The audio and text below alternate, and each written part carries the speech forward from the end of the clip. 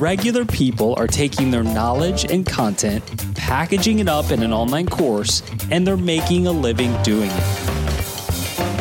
But not everyone is successful with online courses. There's a right way and there's a wrong way, and I'm here to help course creators actually succeed with online courses. Hi, I'm Jacques Hopkins, and this is the Online Course Show.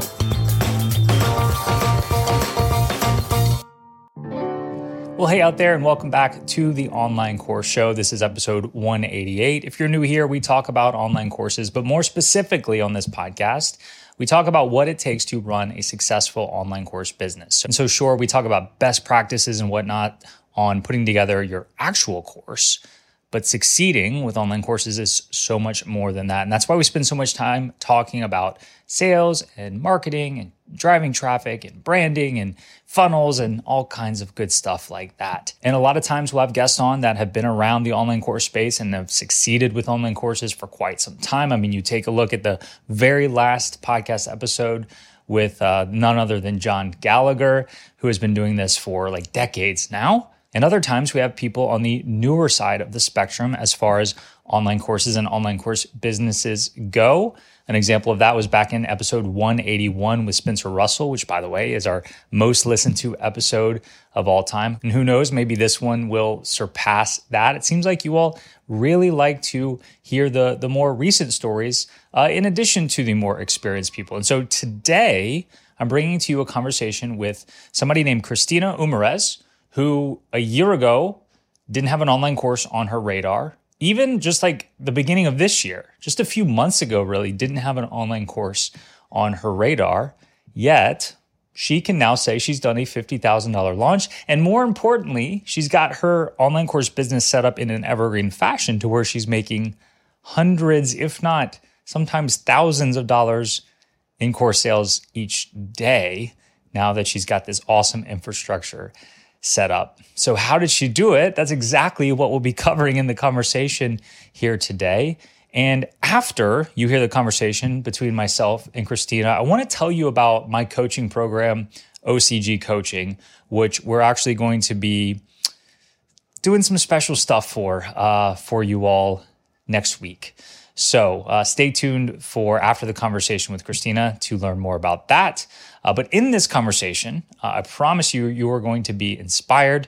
You're going to hear her talk about going from idea to actual course sales in just a few months' time. You're going to hear her talk about her traffic generation strategy and how to get traffic from people that actually will end up buying from you from TikTok. That has been her only traffic source, and she has succeeded wildly with her online course business, having that one traffic source. And she will talk about this $50,000 launch and how she primarily used a newer software I've talked about a little bit on the podcast here and there lately called eWebinar. So not only did she use an evergreen webinar funnel, but she used this software called eWebinar, which was really, really helpful for her and helped to serve her audience and really helped generate those sales as well. So you'll hear her talk about that too. And so without further ado, here's the full conversation between myself and Christina Umerez. Hi, Christina. Welcome to the Online Course Show. How are you today? Thank you. I'm doing really good. It's a really beautiful day, and I'm really excited to actually film with you. I thought Canada was just like miserably cold 24/7. You must not be in Canada right now. No, it's beautiful in the summer. It's been like 30 degrees and sunny, like all year so far. I just hate the winter. I'm like here until October, and then I'm leaving, and I'm going to come back when it's warm again. Obviously messing with you. I know that it can be very beautiful in Canada. I've been to Toronto before. That's like, you're in the Toronto area, right? Yep, just outside of it. Now, for those in the US, you did say 30 degrees. So, I mean, for us, that's cold, right? Because that's Fahrenheit. So I'm guessing you meant Celsius. Yes, I did. I don't know Fahrenheit at all. Yeah. So let's do a quick conversion here. 30 degrees Celsius. Somebody's listening to this right now is really good at the conversion. They're like, I know this already. So it's 86 Fahrenheit for those that only know Fahrenheit, which is like, that's not too bad. It's like, it could be a little colder. And in fact, for Canada, that's probably a little bit up there. It is. I don't like it hotter than that. This is like my max.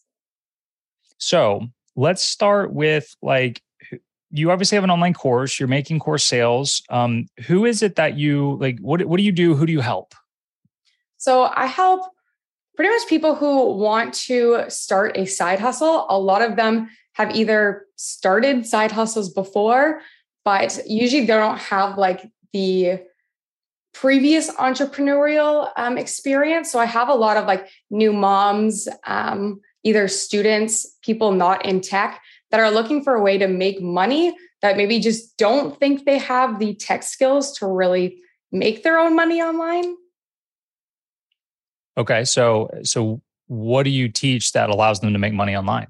Yeah. So I teach print on demand, which is a way for people to create designs and they can put it on many products. So like, for example, I sell t-shirts and sweatshirts, but I have external suppliers who print and ship it for me.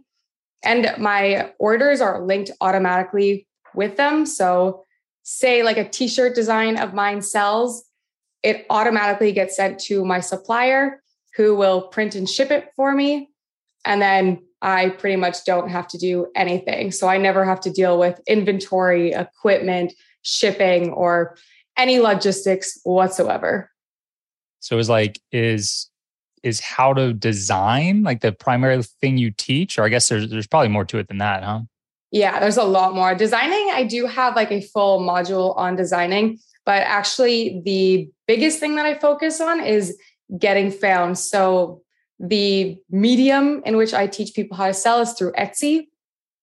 And so probably the biggest like component to the course is how people can get found on Etsy and make their listings stand out. So it's pretty much very Etsy focused, but again, creating products that people actually do want to purchase, and then how to set up the automation so that it's not like spending hours every time they get a sale trying to like print these themselves. So, full disclosure to the listeners out there, we obviously know each other already. You've been in one of my programs and we've worked together, but I don't know if I've told you this. My wife has an Etsy shop. Oh, I didn't know that actually. Yeah. No, she doesn't have a print on demand business. And that's certainly not the only thing on Etsy. Etsy is, in fact, I love Etsy. I've gotten, this piano in 21 days sign behind me right here. I got made on Etsy. I know the listeners can't see that, but I'm pointing it to it for you. And I've gotten some really cool things on Etsy, and she does like paper products and invitations and those types of things, and has her own Etsy shop. That's I know really a little cool. about it. Does she print them at home? Yeah, not print on demand. Yeah, we have a printer here that does that. But so how did you learn how to do this? So I had an Etsy store before. I actually had an Etsy first starting. I was actually doing pet portraits on Etsy first. And so those were actually selling really well. I'd started at like beginning of 2020. But it was so much work after I got a sale. Like it would be like 2 to 3 hours after each sale of like work that I had to do and like revisions and everything. And then, so I knew Etsy pretty well because of that. I was like studying SEO and the mockups, and SEO is the search engine optimization, which is how you get found on Etsy. But I was looking for another way. I was like really listening to like podcasts on financial freedom and learned that like I need to find a way to start making some passive sales, because I was also doing that working with my 9 to 5. So I had like no time anymore. And then I was on YouTube looking up like passive sales way. And I came across someone talking about this print on demand. And it was a different supplier that I use currently, which is Printful. But it literally just opened up my mind to like what I could do. And I actually first implemented it with my like digital drawings, because before, when I was doing the portraits, I was just like giving people the PDF version after. But then I started upselling, saying like, hey, I can also print this in a shirt if you want, or I can print this like on a canvas for you so you don't have to worry about doing it yourself. And then once I started getting that rolling, it didn't sell that much because it was just an upsell at the time. Then I started like learning about like the t-shirts and started like my own store there, which like started like really growing decently fast. And then I kind of just shut off the portraits because it was just not worth the time anymore when I had like this passive way to do it. Yeah, that's, trying to find like a side hustle that would work for me is what kind of got me into this many years ago. I started a little bit before you, but I had a ton of failures, right? My online piano course was not my first venture. And I don't think that the portrait thing was your first either. Like how many like failures did you have? So many. I tried like 2 to 3 different like drop shipping stores. I started on like Fiverr trying to do like digital ads. Yeah, there was a lot of things I also tried before I actually made any money. Do you think that if you would have gotten the idea for the print on demand business as the first side hustle idea, that it would have been as successful if you hadn't like run through all these other things and possibly learned something from those failures? Probably not. There was a lot of things I learned, and there's like a lot of similarities between like drop shipping and print on demand. The medium was different because I was trying to sell like drop shipping on Shopify, but it still is the idea of having like someone else print your product or like send your product for you. And then the like portraits and like learning Etsy I would have just never known how to actually get my print on demand products found if I hadn't done that one first. So you mentioned that when you first started this, you were working your 9 to 5. What is it that you were doing, and why did you want to get out of it? Yeah, I was doing pretty much digital marketing. So I was doing like the Facebook ads and the Google ads. I kind of liked it. I had moved into like a senior role, and just aside from the fact that like my dream forever has been to work for myself, it just became really stressful. I became like a senior role with people under me managing like $1 million budgets with like a small commission structure. And like, it was going all right, but I was just like starting to get like super anxious towards it because things were like such high stakes there. And I know that I was starting to lose sleep. And I remember there was just 1 week where I had made like a huge mistake that cost like thousands because we're dealing with budgets that were like hundreds of thousands to millions. And I like didn't sleep for 2 or 3 days, and I was on vacation, and like my friends were even commenting that I was like just not really mentally there because I was so stressed. And I think that was a huge part. I had already kind of started dabbling in the print on demand, but I remember that was like, oh my God, I need something to work out, because if I don't, I'm going to just have a mental breakdown going down this path. And I know that just like travel and location freedom is important to you as well, because when we first met a few months ago, you were in a coffee shop was it Argentina, I think? Yeah. That was like this year was my like beginning of being like a travel nomad. So I did Mexico, and then right after is when we went to Argentina, and then stayed there for a month working from coffee shops and Airbnbs and like hiking and working afterwards. So that's been fantastic. What's the next destination? I'm in the process right now of renting out my place full time so I can hopefully move to Asia for a bit. Okay. Actually, not hopefully. Right. I already booked my tickets to Vietnam, so it's going to happen. But that's amazing. Okay, so you start this print on demand business. You had a lot of side hustle failures before it starts to take off. When did you get the idea to not only do that, but then start yet another side hustle where we're teaching the print on demand stuff? Yeah, so that one, it's funny because that one was never even planned. Like my whole like having an online presence was just like a challenge me and my friends were doing, because I was actually like super camera shy. So me and my friend always talked about it and like always talked about our goals and stuff. And one of mine was to just get over being camera shy. So her and I would like just make self videos at night on our phone. And we had a deal like before December 31st, we each had to post one TikTok. And then it was we went to the cottage. Like, I think I had posted it on a Friday afternoon. We went to the cottage Saturday, Sunday. And I woke up and my TikTok said I had, I think like 800,000 views on it. Yeah. And I had about 20,000 followers. And I was like, oh, from I one? Guess, yeah. Yep. Wow. That was one video. And then I was like, I guess I have to make content now. Holy smokes. Yeah, it was. I remember sitting there with my friend and I woke everyone up. I was like, what's happening? Okay. So everybody listening to this can go just post their first TikTok video and they're going to get 800,000 views, right? I hope so. So we're recording this. It's August of 2022 right now. Mm-hmm. You said December was like, are we talking less than a year ago, December? Yep. It's been 8 months now of being like online. Okay. So you and your friend challenged each other because you wanted to be more comfortable on camera. Yeah. That's how this started. Yep, exactly. What was your motivation for that though? Why'd you want to be more comfortable on camera? That's not something like your average person aspires to. They don't ever aspire to even be on camera. They don't like being on camera, so they're not going to push themselves to do that.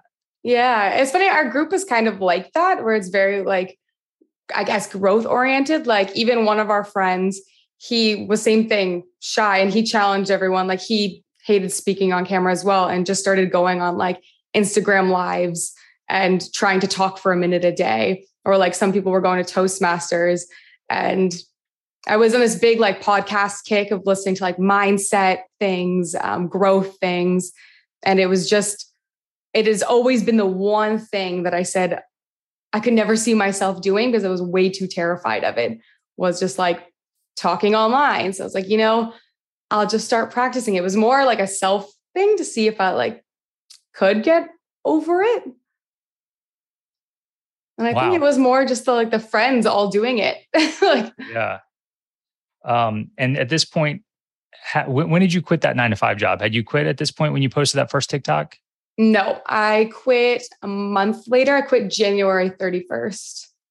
Okay. So what pushed you over to the edge to quit? Was it simply how much you were making from your print on demand business? Was it that plus the success you started having on TikTok, or what? It was kind of both. So I was making like in my print on demand, I was making about 10 to 12K over Christmas, over like the Christmas months, like October, November, December, which was enough. It was already more than I was making at the 9-to-5, but I knew it was Christmas months. So I told myself if I could maintain a certain amount for a month after Christmas was done, then I could allow myself to quit, because I knew it wasn't just the massive spike. So once I realized I was still making about 200 to 300 a day, even not during like the Q4 Etsy crazy sales for Christmas, then I felt more comfortable. And then adding on top of that, now having quite a few thousand people that I could ideally monetize with was just the extra like kick to do it. Wow. So, this past Christmas, you didn't even have the idea for a course. You had no following, you had no social media for this. You were running your print on demand business. You were still working your job, and we're here 7 months later, a little over 7 months later. Yep. And you've launched your course. You've been very successful with it. I mean, that's amazing. My very first course, it took me 8 months to even make the course, and that was it. And that didn't include any funnels or traffic sources, marketing, any of that. It's all been pretty fast. It has been really fast, which has been very nice. It did not expect that at all. It's funny because one of my friends, I remember him saying, he's like, I bet you're going to quit your job this year. And I was like, yeah, maybe by like the end of the year. I have like a vision board for every single year. And on my thing was before 2023, ideally I could quit. And I did it in the first month and I was like, oh, okay. I guess we're making it work. So the success with that very first TikTok video obviously set this business off in an incredible trajectory right from the beginning. Yeah. First of all, why TikTok?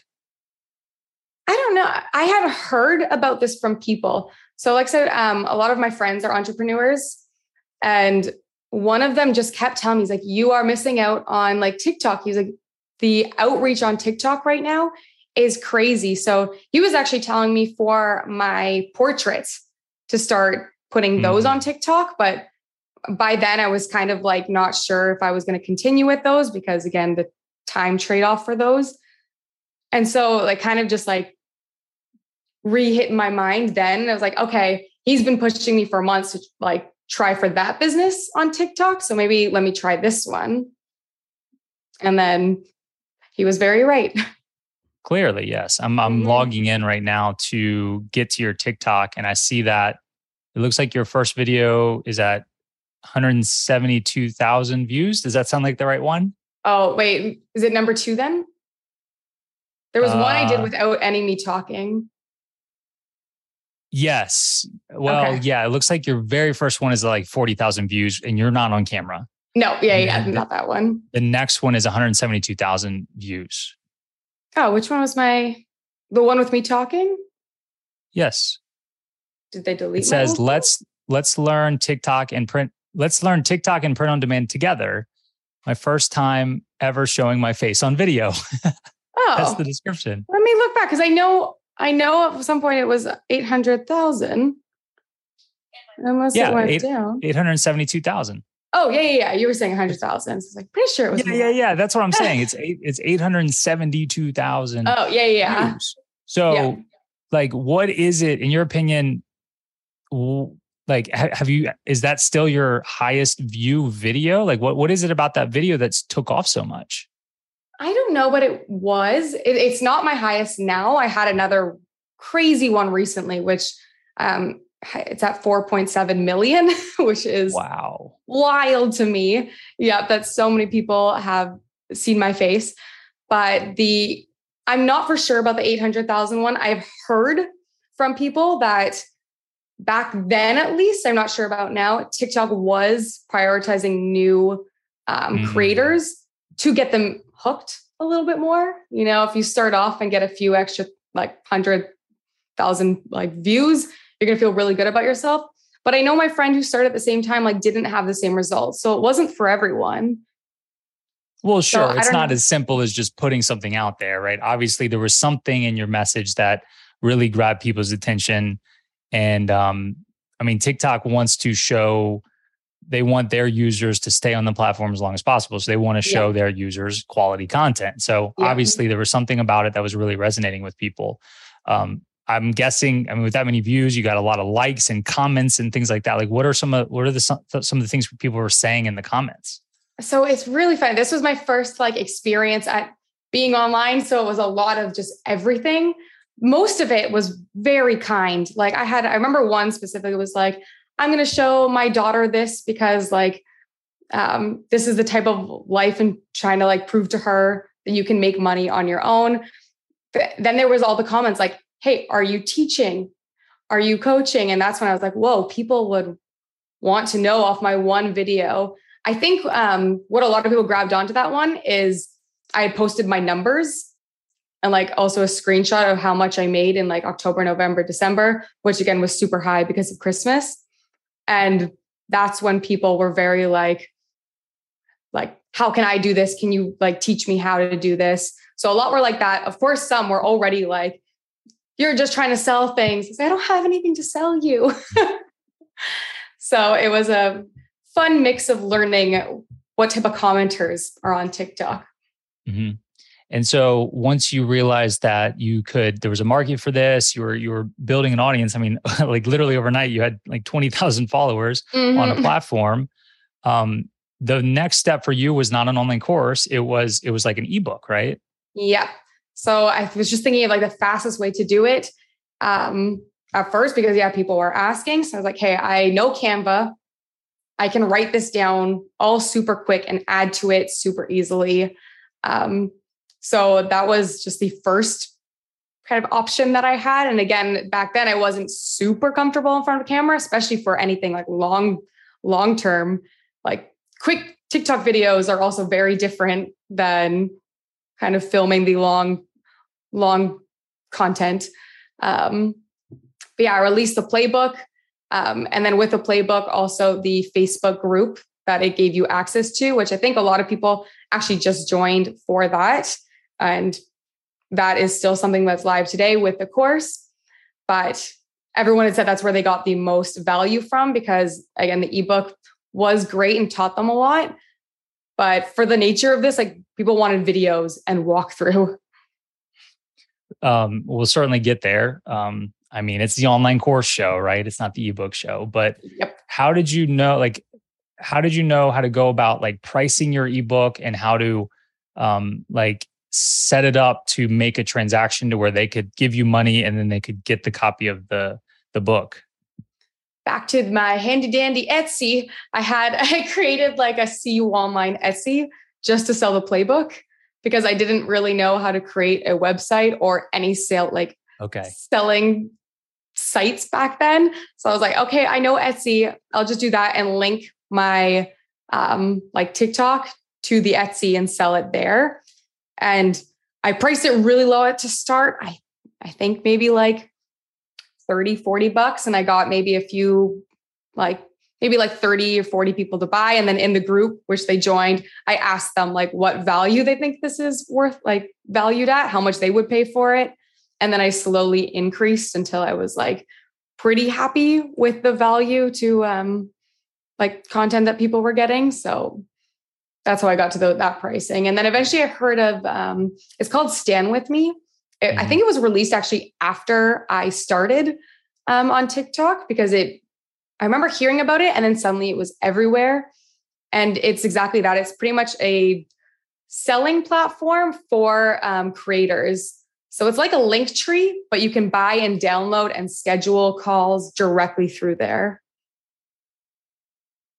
And you started selling the ebook through Stand With Me as well? Yeah. So you mentioned your brand name just now, and I think that's the first time it's come up. So your brand is called See You Online, which CU is your initials. Yeah. So if anybody wants to look you up on TikTok, I mean, are there any spaces or it's c.u.online? Yeah. On TikTok. Okay. So you're selling this ebook, getting some success through that, but you recognize that people are kind of demanding it in video form. So I guess it's the market that told you to put this in an online course. Yeah, 100%. Like people, especially who I read the most were people in my group chat, were just talking about like how they needed to see this broken down or like a walkthrough. They were asking for them. I was silly one day and I was like, if you guys need a video walkthrough, I'll just create a quick like Loom video for you. And then just all the comments. And I was like, oh no, this is everything. So I was like, okay, maybe it's time to film all of this. Okay. So the market tells you that, you make a decision to move forward with an online course. What were your expectations? Like, obviously the market is telling you that, but you're also making like pretty good money just selling this ebook too. So like, what's your motivation? Like, is it to make more money? Is it to get more students? Is it just because you're kind and people are asking for this? Like, what were your expectations behind the online course? I think it was both the fact that there was a lot of people joining the group that still had so many questions.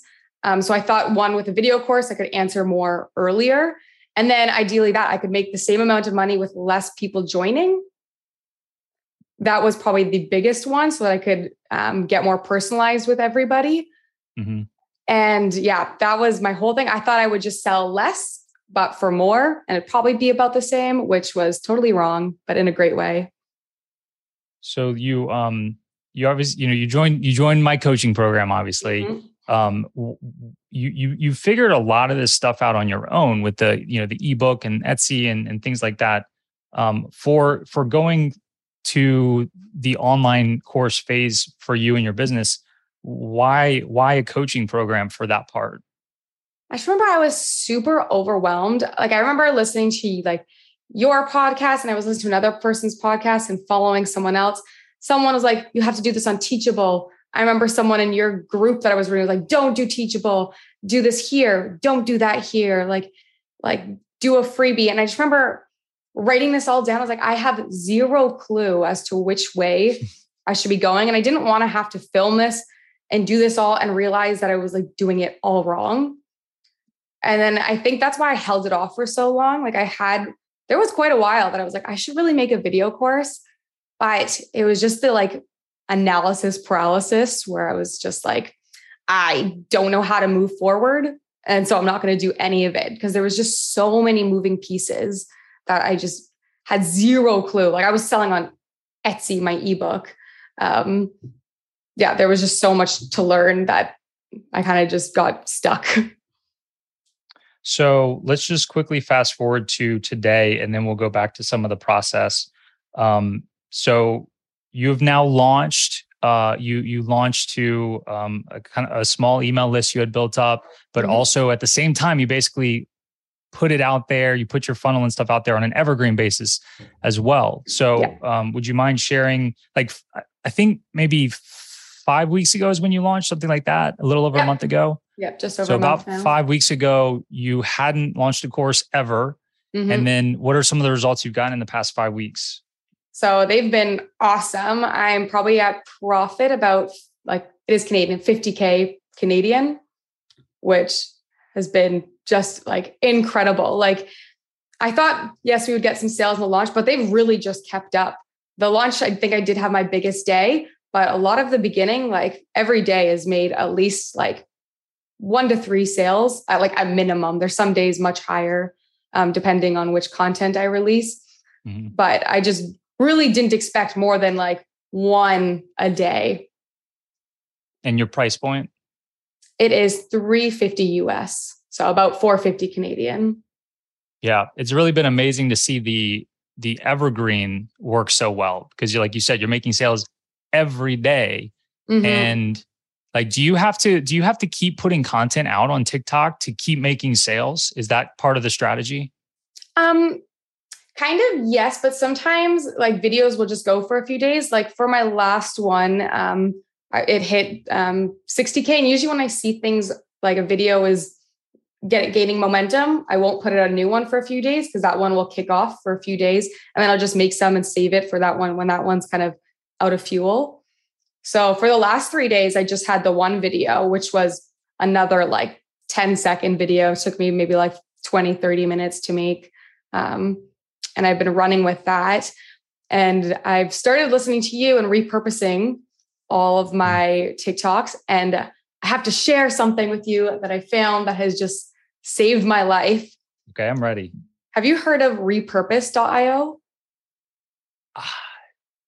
I've heard of it. I haven't used it. I think you may have mentioned it to me in passing before. But I think I mentioned to you it when I heard of it, but I hadn't used it yet.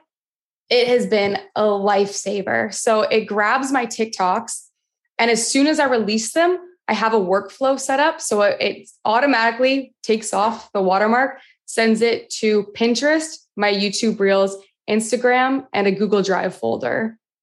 Wow. Yeah. And I don't have to do anything. And like, it's been doing so well. Like, and I can go back and start releasing my old content. I just hit post and it sends it out to every platform. And like, I don't have to touch it at all. What's the cost of that? I think it was either $199 or $299. Let me look it up. Like a one-time cost? Oh, I think per year. You don't see a lot. Oh, per year. Yeah. You don't see a lot of like one-time costs with software these days. Yeah. So I'm looking up the pricing. Oh, $125. Is that the agency plan you're talking about? Let's see. I'm looking at their website right now. There's 3 tiers of pricing. There's a podcaster plan, content marketer plan, agency plan. Oh, I think I'm just the content marketer plan because I just needed videos. Yeah, which is $25 per month. And so maybe you paid for the year. So that makes sense. That's really interesting because, I had Elise Dharma on the podcast here recently, who's a social media person, and her workflow was TikTok first, like do the editing and stuff in TikTok, and then download from TikTok using some app. It wasn't repurposed. Yeah. Well, what was it called? Snaptic.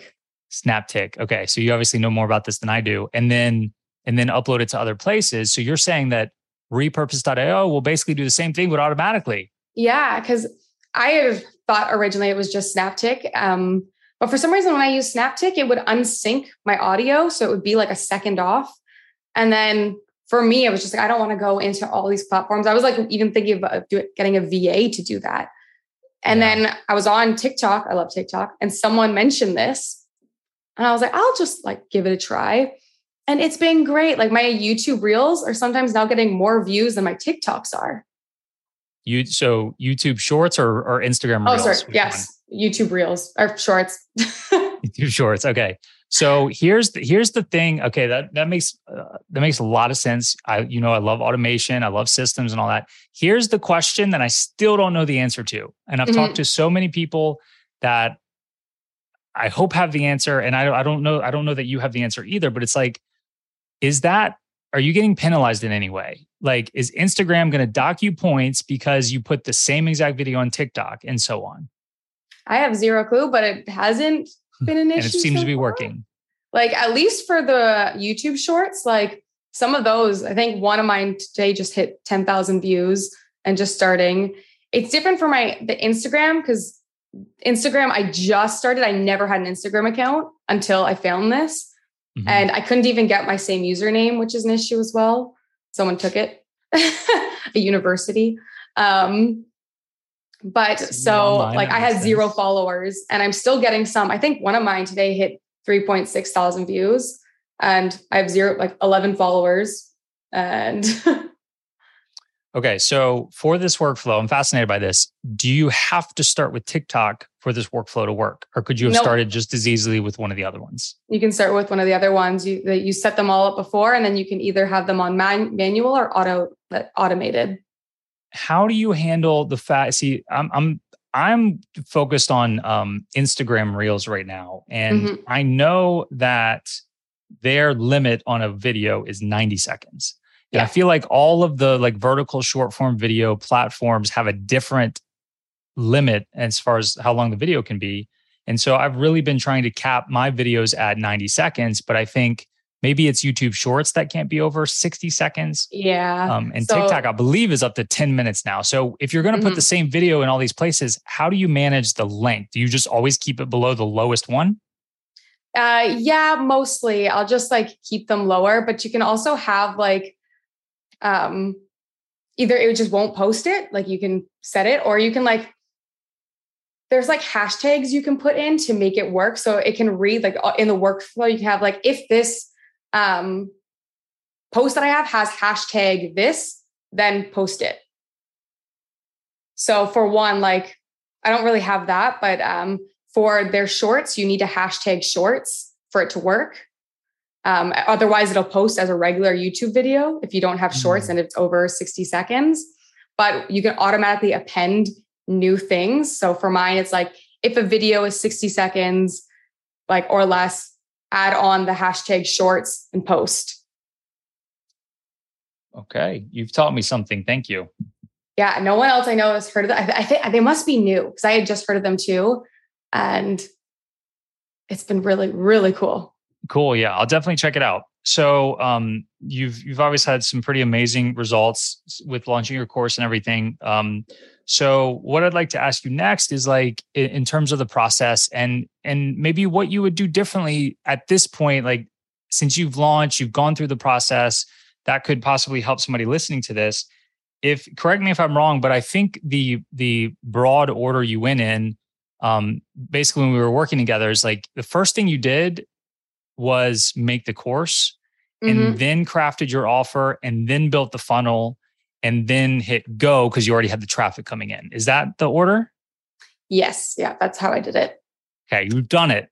If you had to go back in time and do it again, would you do it in a different order?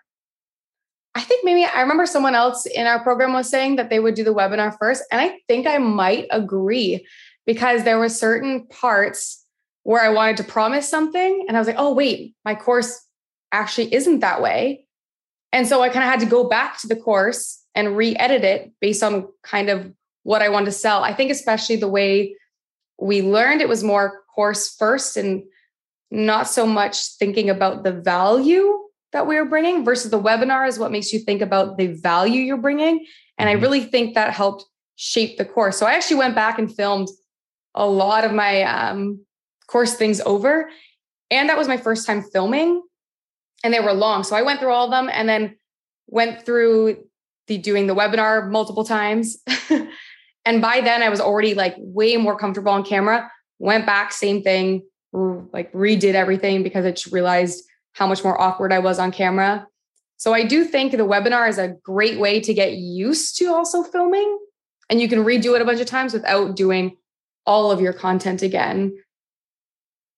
So several months ago, I felt like I was giving more freedom and like, look, here's the different pieces we need to set up.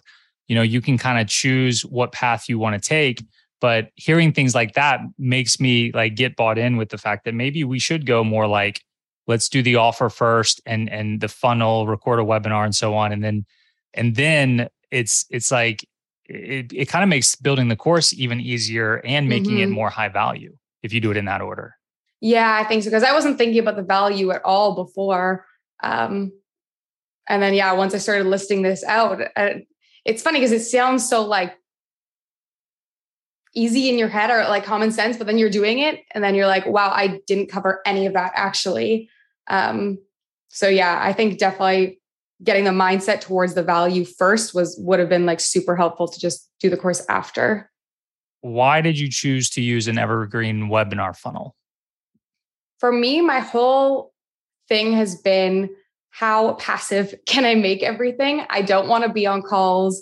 I don't want to be like doing these launches every 2 months, 1 month. It's actually someone I was considering also for like a course, someone who was selling a course on courses before was very like saying that she didn't do anything like live. And I think that's how I had first like gotten the idea of what could be like to have a course. And I followed her on TikTok and stuff. And her whole like spiel was about like passive living through courses. So I think I had my mind, one, really wrapped around that.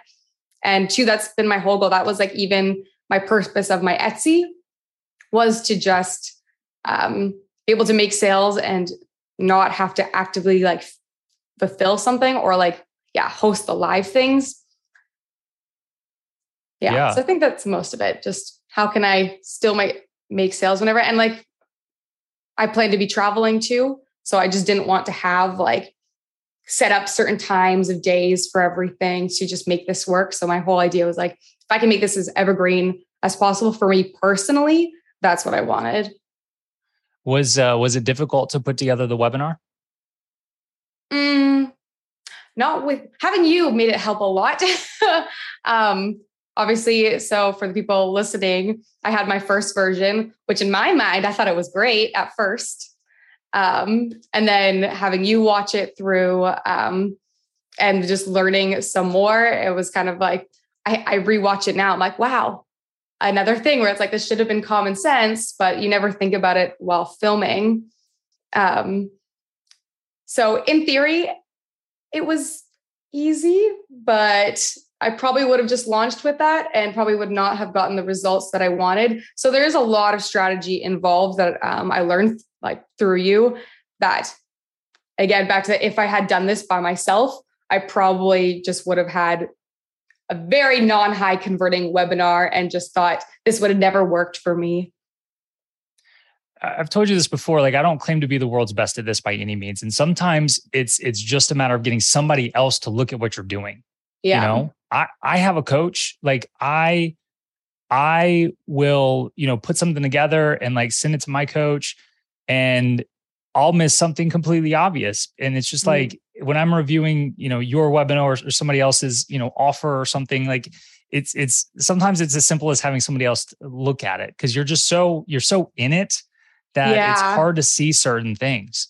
And it is. I was looking forward to seeing your webinar because you had done so much. You had built the course. You had spent a lot of time crafting your offer. You'd built up these slides and how the webinar was going to flow, and you finally put together a recording. And I watched it. And I was like, I think she can do so much better. Like I was just, I wasn't thrilled with that version of the webinar. And I really struggled with how to give you feedback on that. Cause like, I really don't like hurting people's feelings. And, but it was needed. Well, I think everybody's different, for sure. And I knew you could do much better. Right. I mean, no disrespect there. I just knew you had inside of you a much better webinar. And, do you remember the two things like I told you I look for that I want to feel and believe like when I get to your offer in the webinar? Yes. Convince someone that they can, convince someone that they can also do this, and two, make them believe that you're the person to teach them. Yeah. I put you on the spot there. You passed with flying colors. I did. I wrote those two down after, because I think you mentioned that, I think, in your feedback for that. And I remember being like, hey, this is really important. I wrote that down and I was like, hey, these are the two things I need to keep in my mind when I'm redoing this. Yeah, exactly. Because people get wrapped up in, oh, I've got to have 3 secrets and I got to tell my Epiphany Bridge story. And I got to do all these pieces and parts, which like those things can certainly work. But like, if you want to do 4 secrets and not 3, like, okay, great. If you want to tell a, 3.5 minute, Epiphany story or versus 13.5, okay, whatever. The main thing I'm looking for is, are you, like, I really try to put myself in the shoes of your potential customer, and are you convincing me that I can do this thing? Yeah. And are you and this program the like perfect vehicle for me to get there? Right? Yeah. Those two things. And when I watched the first version of your webinar, I was like, that was what got me, is I didn't believe either of those things. Yeah. And I remember watching it back when I was redoing it. I'm like, oh, how could I say that? It's again, one of those things, you do it and you're so in it. And because I had spent a day on it, I was like, oh, this is the best I could do. And then when I heard the feedback and then applied it, it was like, oh, I should have known that. But yeah, it's one of those things, having just that external person to tell you the first time. Super helpful. Because I mean, you told your story and you had 3 secrets and there was a lot of good stuff in it, but I just didn't believe it at the end. And I think that you certainly would have made some sales. I don't think you would have made near as many, because you now, and I think you did it 2 more iterations. I think the one that's live is your 3rd revision. Mm-hmm. But it's a lot different than the first one. And that's the vibe you get now. It's like, I can do this, and this is the program to help me get me there. Yeah. And that's helped a lot too with like TikToks and just a lot of other things as well. I try to keep that in my mind at all times. Cool. So you didn't take my feedback too personally, right? No, because I knew I needed. Well, that's why I hired a coach too, or hired you to help, because without your program and without your help, I knew that's what would have happened. And for me, I just needed that confidence to have someone help me through those parts. Otherwise, I could have done it by myself. If I was just going to launch with my first versions of everything, I kind of needed the hard hard feedback, hard things to hear. That's what I told you at the beginning too, was feel free to pressure me into getting things done. Because otherwise it's kind of funny without someone to disappoint. Sometimes I'm like, I'll hold it off a day. But if I know I've got someone waiting for something, then it's like, I don't want to tell 100%. them. Yes, I completely agree. I just didn't my worst case scenario is to give somebody harsher side feedback, and then they're demotivated. They're like, oh, I can't do this, and I wanted to be clear, I'm giving you this feedback because I believe in you. I know you can do it, and I know it can be better. So you also experimented a little bit with the e-webinar platform, which I don't think I've talked about on the podcast just yet. But it's a newer evergreen webinar platform. What's been your impressions of e-webinar so far? I've actually been sticking with eWebinar.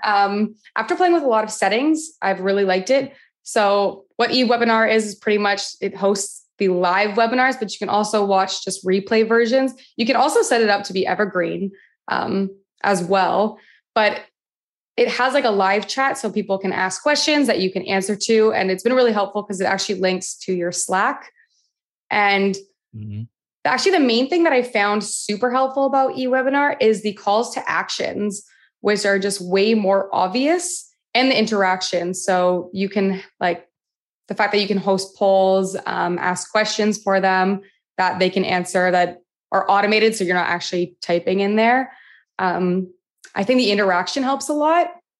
And I noticed actually when I was testing the regular webinar, not the eWebinar, people were missing the call to action. They were asking me where to get the downloads because they couldn't find it, or I skipped over that slide too fast.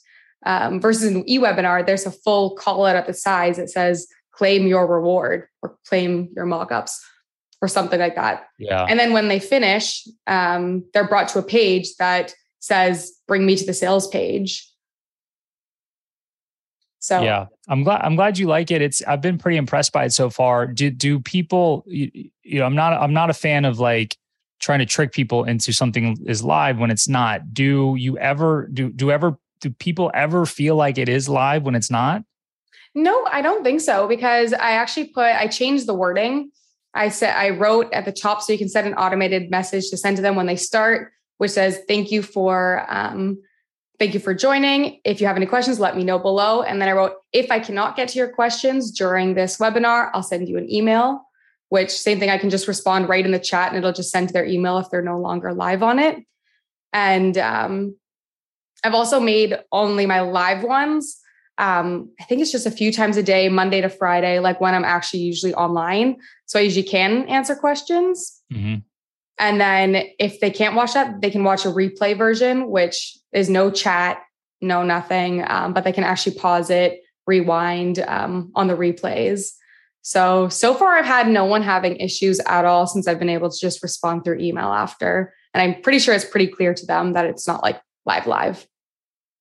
So you have a fairly standard, other than the fact that you're using eWebinar, you have a fairly standard like evergreen webinar funnel set up to where the opt-in is the webinar or the workshop. And then there's still like an email sequence afterward that links to like a sales page with a deadline. So do you have any idea, and maybe you haven't like really diving, I'm not sure the right word there, into the numbers for like, where are people mostly buying? Is it during the webinar? Is it right after the webinar? Is it like right before the deadline at the end? Any ideas?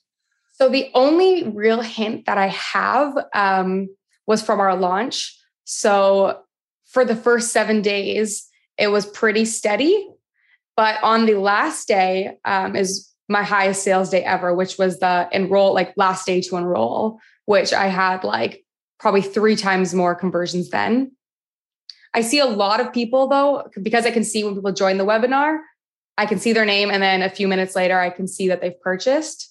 So I'm not sure now, but based on the launch, I think that a lot of people are still converting from the email list as well.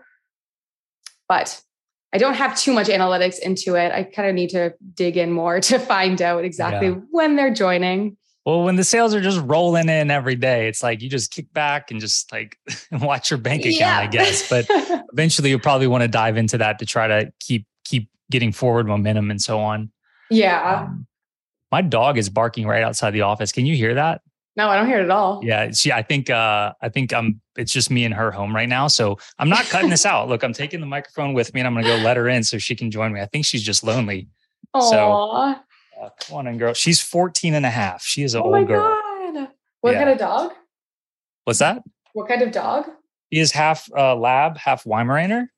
Oh, she's about 60 pounds. Oh.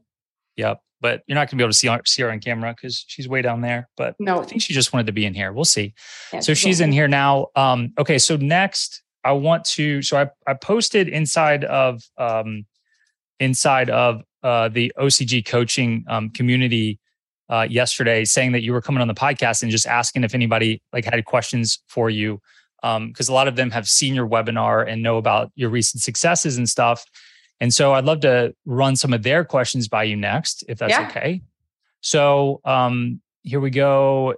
Did she know she would have such success before building the course? I knew I would make sales because I already had people asking for it, but I didn't expect the amount of sales. Like I said, I thought maybe people would just buy less often and it would just be like higher value. So I just thought I would get probably the same amount as my ebook because it's the same amount of people looking for this information. What I didn't expect is just how well the webinar converted people. In my mind, for some reason, I'd always heard of funnels and I knew they worked, but I was just like, oh, people see my TikToks.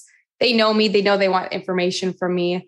But the webinar really is what kind of was the game changer, which resulted in more sales than I expected. So I expected some, but really the webinar just topped that off to bring me higher than I expected.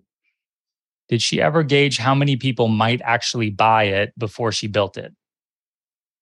Not really. I had posted in my private group that I was planning to create this and to see if people were interested. And a lot of people said yes, but I really didn't. I had no clue. Before even like purchasing your program, which was different, I was super cheap. I'm like, I'm not buying these types of things for me, like trying to price something higher, which I know people were even saying that I priced pretty low. I was worried just no one would buy because I actually didn't have exact numbers. I was just going off what people were asking for, but they didn't say what price they were willing to pay at. What is the size of your TikTok and YouTube audiences, and how many new daily or weekly subscribers do you get? So I'm at 140,000 on TikTok, and I just started my YouTube. I'm starting to grow that now. So I just hit 1,200. So that one's still a little baby. On TikTok, it's kind of funny. It comes in bunches when I hit those like videos. So like I said, my first video was like 20K. And then I maybe get 200 to 300 new a day, maybe less if I'm not really posting anything. But then when you have those videos that like the one that I said got 4.6 million, that was another like 50K right there. So it's really like slow growth, big growth, slow growth, big growth. How did you settle on the $349.99 price? I don't know. I remember everyone was saying to price higher. For me, I was just, I think I was really struggling to see like the value in even myself doing that and understanding like the perceived value of people, I guess being on the side where we're learning it versus just seeing it. I know you were even saying I should be pricing at like 500. And for me, I was like, I think it was just doing it personally. Like I said before, I think I have a different view on investing in myself now. But even before, it was really hard for me to spend money on myself. So I'm just assuming everyone else is the same. So I started at the 349, which I think was a compromise between you and me. Yeah. And then I said, as I grow it and I get some feedback, I am going to raise the price. Okay. Are we there yet? You ready to raise the price? I think soon. Yeah. I've added a few new things based on some feedback that I've heard. And then, I think that's going to be the next step is announcing a price raise. Okay. So next question, are most people doing the full price option or the payment plan? I think it's like 70-30. Let me check my stats. Which direction? I think a lot of people are paying right away, but there is a lot of people on the payment plans. Let me see offers. So the payment plan is four monthly payments at $99, right? Yeah.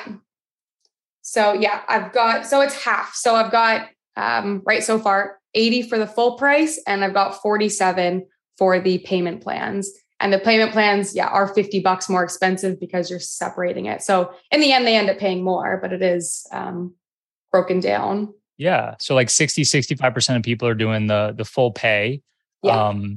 So when you gave the number, you've brought in roughly 50K Canadian dollars so far. That doesn't even include future payment plans, because some 40% of your people that have signed up or 30 to 40 have chosen to only pay you the $99 so far.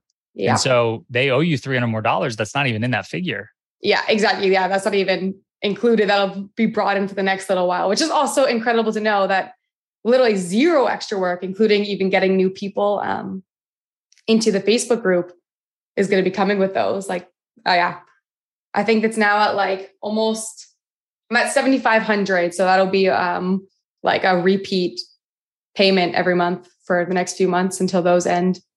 Wow. All right. Couple more. Have you gotten any feedback on what is making people buy?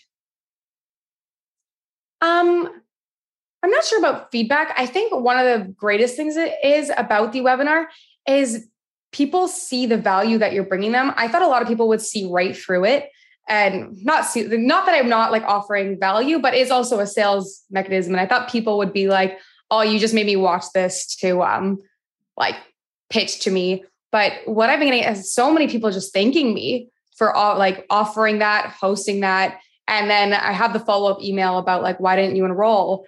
And it's people apologizing that they couldn't afford it. So I think it's been the biggest thing of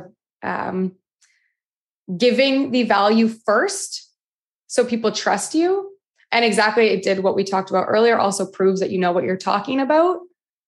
So yeah, I think that's been a really big helper. So this last one is also like a number based. So you may not have it, but maybe you have something broad. But this person is wondering about like the webinar conversion rate. So what percentage of webinar attendees end up buying? I think last time I checked, I was guessing around like 8 to 10. Exactly like we said before. Yeah, I don't have exact analytics. If it is 8 to 10, that's really, really good. Yeah. Yeah, it's definitely higher than I thought would come on, and I can tell like every day when I see someone chat, like I said, I can see when they've logged in, and then I get the notification a few minutes later saying they've purchased. So yeah, I'm pretty happy with the conversion rate. So you don't even like really have a website. Like basically you've got these social media channels that you then link to the top of the funnel, and you have a funnel, and then you have a course, but like you don't even have a website, do you? Not really. A very, very basic one that doesn't have that much information on it now, just in case people Google me. I was like, oh, I should probably have something that shoots over to the webinar page, which I recently did because I actually had it live, and then I realized I didn't touch the buttons. So they weren't doing anything. But yeah, shows how little I actually use a website. Yeah. I mean, it's working, obviously. So I haven't even asked you about Kajabi yet. So that's obviously the platform you went with. Give me some feedback on that. Have you been pretty happy with Kajabi? Very happy with Kajabi. Yeah. Probably the biggest thing, and I'm sure this is a huge reason why you advocate for them as well, is that they are a flat price. I think I can't remember how much a month, $150 or something, $125.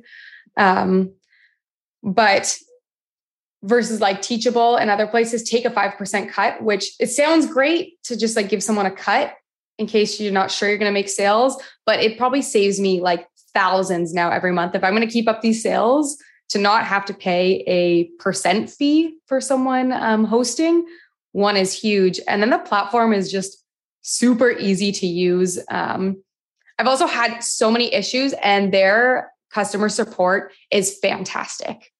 There was once on my launch day where I broke everything and my whole website came down, and I got on the chat with them, and it wasn't even really something that they would have known. I did something with the Google like DNS server, but he talked me through it. Did something on his end to like reboot it up really quickly. I don't even know what it was called. But they've been super helpful. And just the fact that it does everything, like the email marketing, I can host my website on there. I've created my own like little link tree on there. And it hosts the course questions. So I like that idea. Instead of having 1,000 different apps that all connect into one to try to get this live, like Kajabi's just been great. So I think you nailed like one of the reasons that so many people are on Teachable and even Thinkific is that their entry point is a lot cheaper. They have, I'm trying to look at it right now. You can start with, Teachable even has a free plan, and then their basic is $29 per month. And Thinkific, same, they have a free plan and a $39 a month. But you have to, I'm pretty sure with both of those, you have to pay a percentage of sales, like you were saying. 5%, I'm pretty sure. Yeah, which for somebody new who's never made a course sale, that's pretty appealing that they can just like sign up and possibly upgrade to a higher tier later. But you just, Kajabi can just do so much more. And you're running so many components of your business from inside of Kajabi, including the emails, right? I'm not a huge fan of their email system, but for you, like the simplicity of having it all in one place, I know was appealing. Great. So you're even using their emails. Yep. Yeah. I probably wouldn't switch off there because it's just all the information on that they offer me too, just really helps. I love that it's all in one platform. So in terms of all the like software and tech and whatnot that you're actually using for the online course business, Kajabi, we mentioned eWebinar. Is there anything else? Deadline funnels for the deadlines. Zapier to connect the webinar to Kajabi. And then I don't know if there's anything else. That might be it. I know it's not much. Yeah, I think that's Pretty it. simple. I have a bunch of other stuff for my print on demand side on my content, but I don't think for the course. I think that's it. Yeah, that's a pretty good stack. Yeah. Okay. How old are you, by the way? I just turned 27. So my birthday was 2 days ago. So now 27. I'm fun 27. So we can say successful, successful online course business by 26 years old. Yeah. Let's go with that one. Awesome. That's great. I know we have older listeners, we have younger listeners. So I'm sure, some people have a limiting belief with their age, like, oh, I'm only 26. I can't do this. I can't put myself out there. I mean, have you ever had that limiting belief related around your age? 100%. Yeah. We're like, why are people going to be buying like a course from me? When I look younger, I definitely always had that, like trying to place yourself as, like what they call it, the expert, I think felt like really hard when I was younger.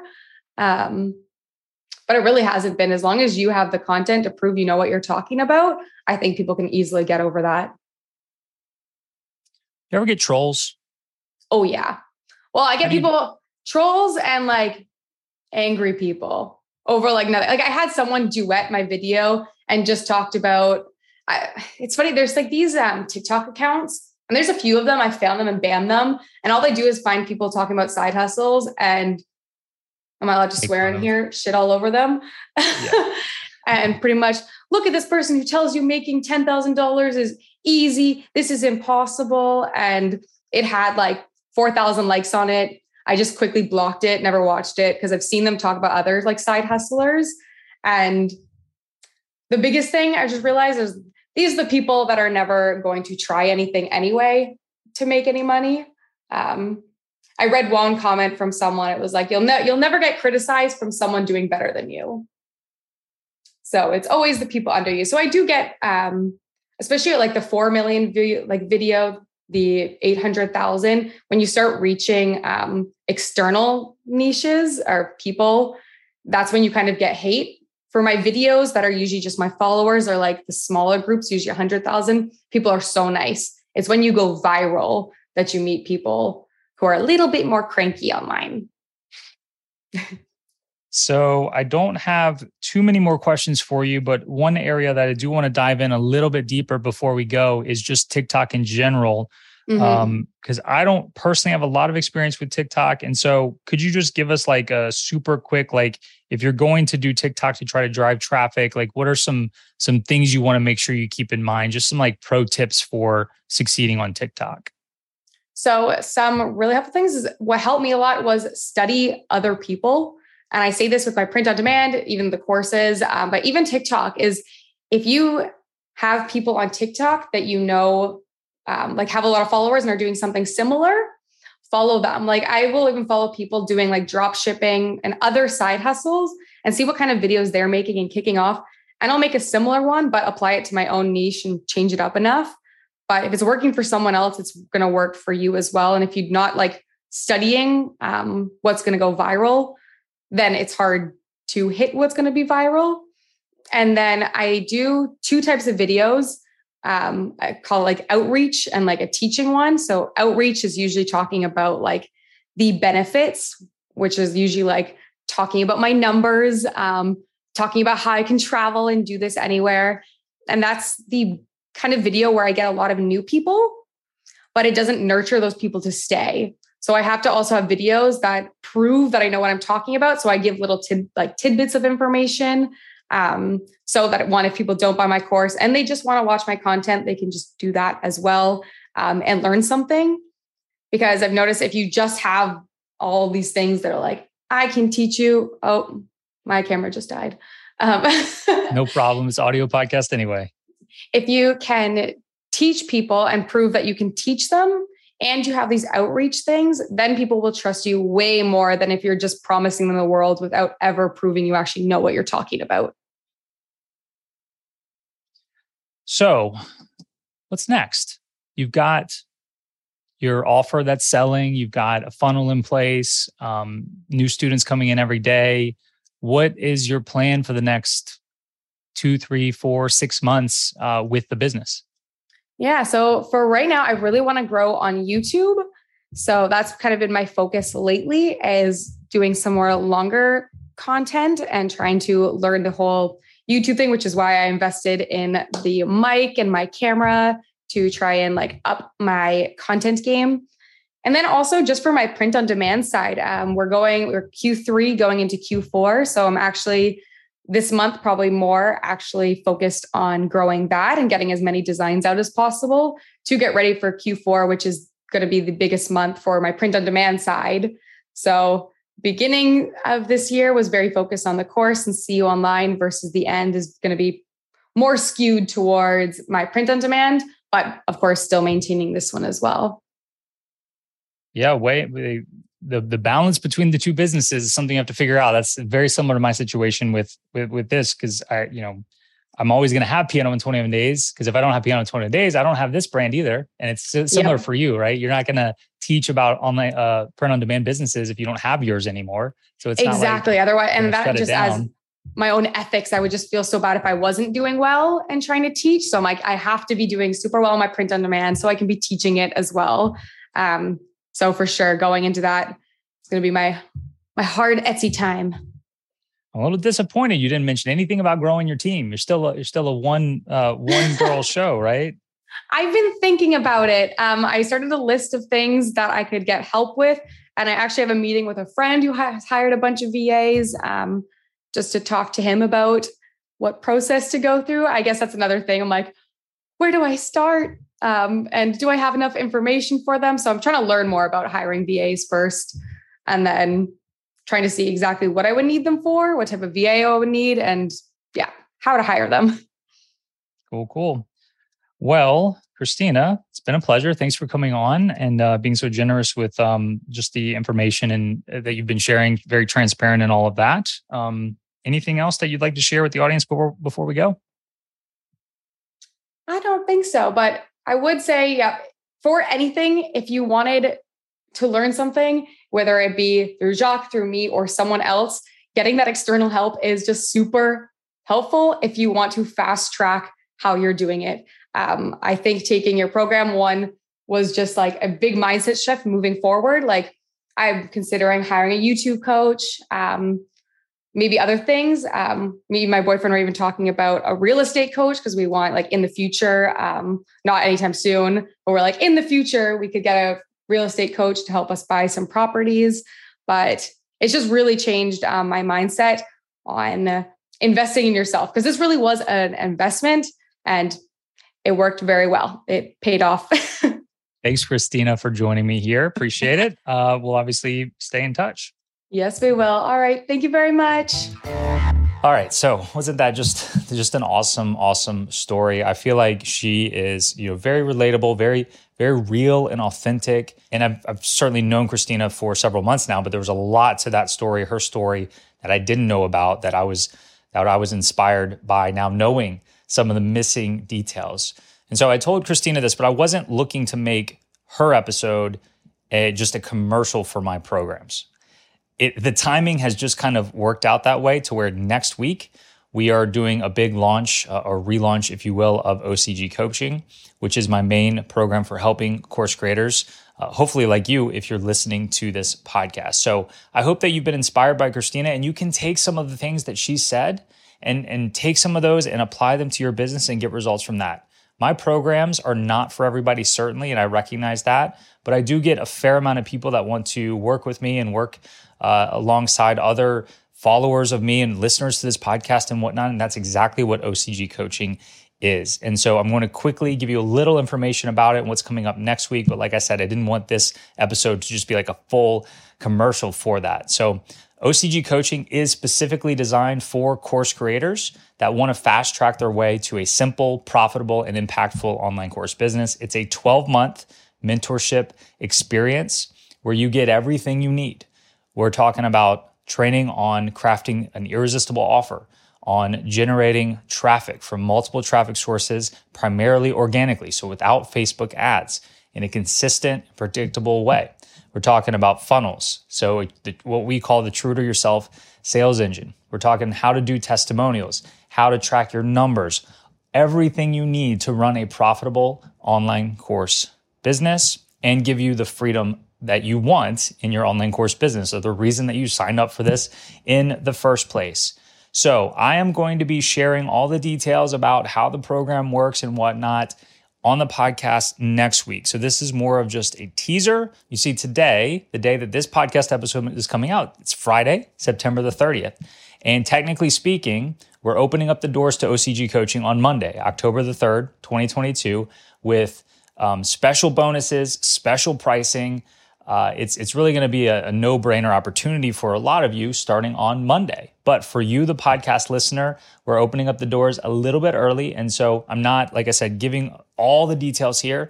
That'll come next week. But if you want to hear all the details, you want to hear exactly what's included, how the program works, what the cost is, how you can be a part of it, you can find all that information right now and even begin starting right now as well by going to ocgcoaching.com. So I hope that you'll check that out. And thanks again to Christina for joining me on this episode. And congratulations to her again for all the amazing success that she has and continues to have, and being an inspiration to myself and so many others. I've shared her story with many outside of this podcast so far, and I'm pumped that I've been able to share it with you here on the podcast. This has been episode 188 of the Online Course Show. As normal, you can find the show notes online, and that would be at oc.show/188. That is a web address. It is not a .com address. It is a .show address, because this is the Online Course Show. So once again, oc.show/188. Thank you so much for listening to yet another episode, and we'll see you in the next one. Take care.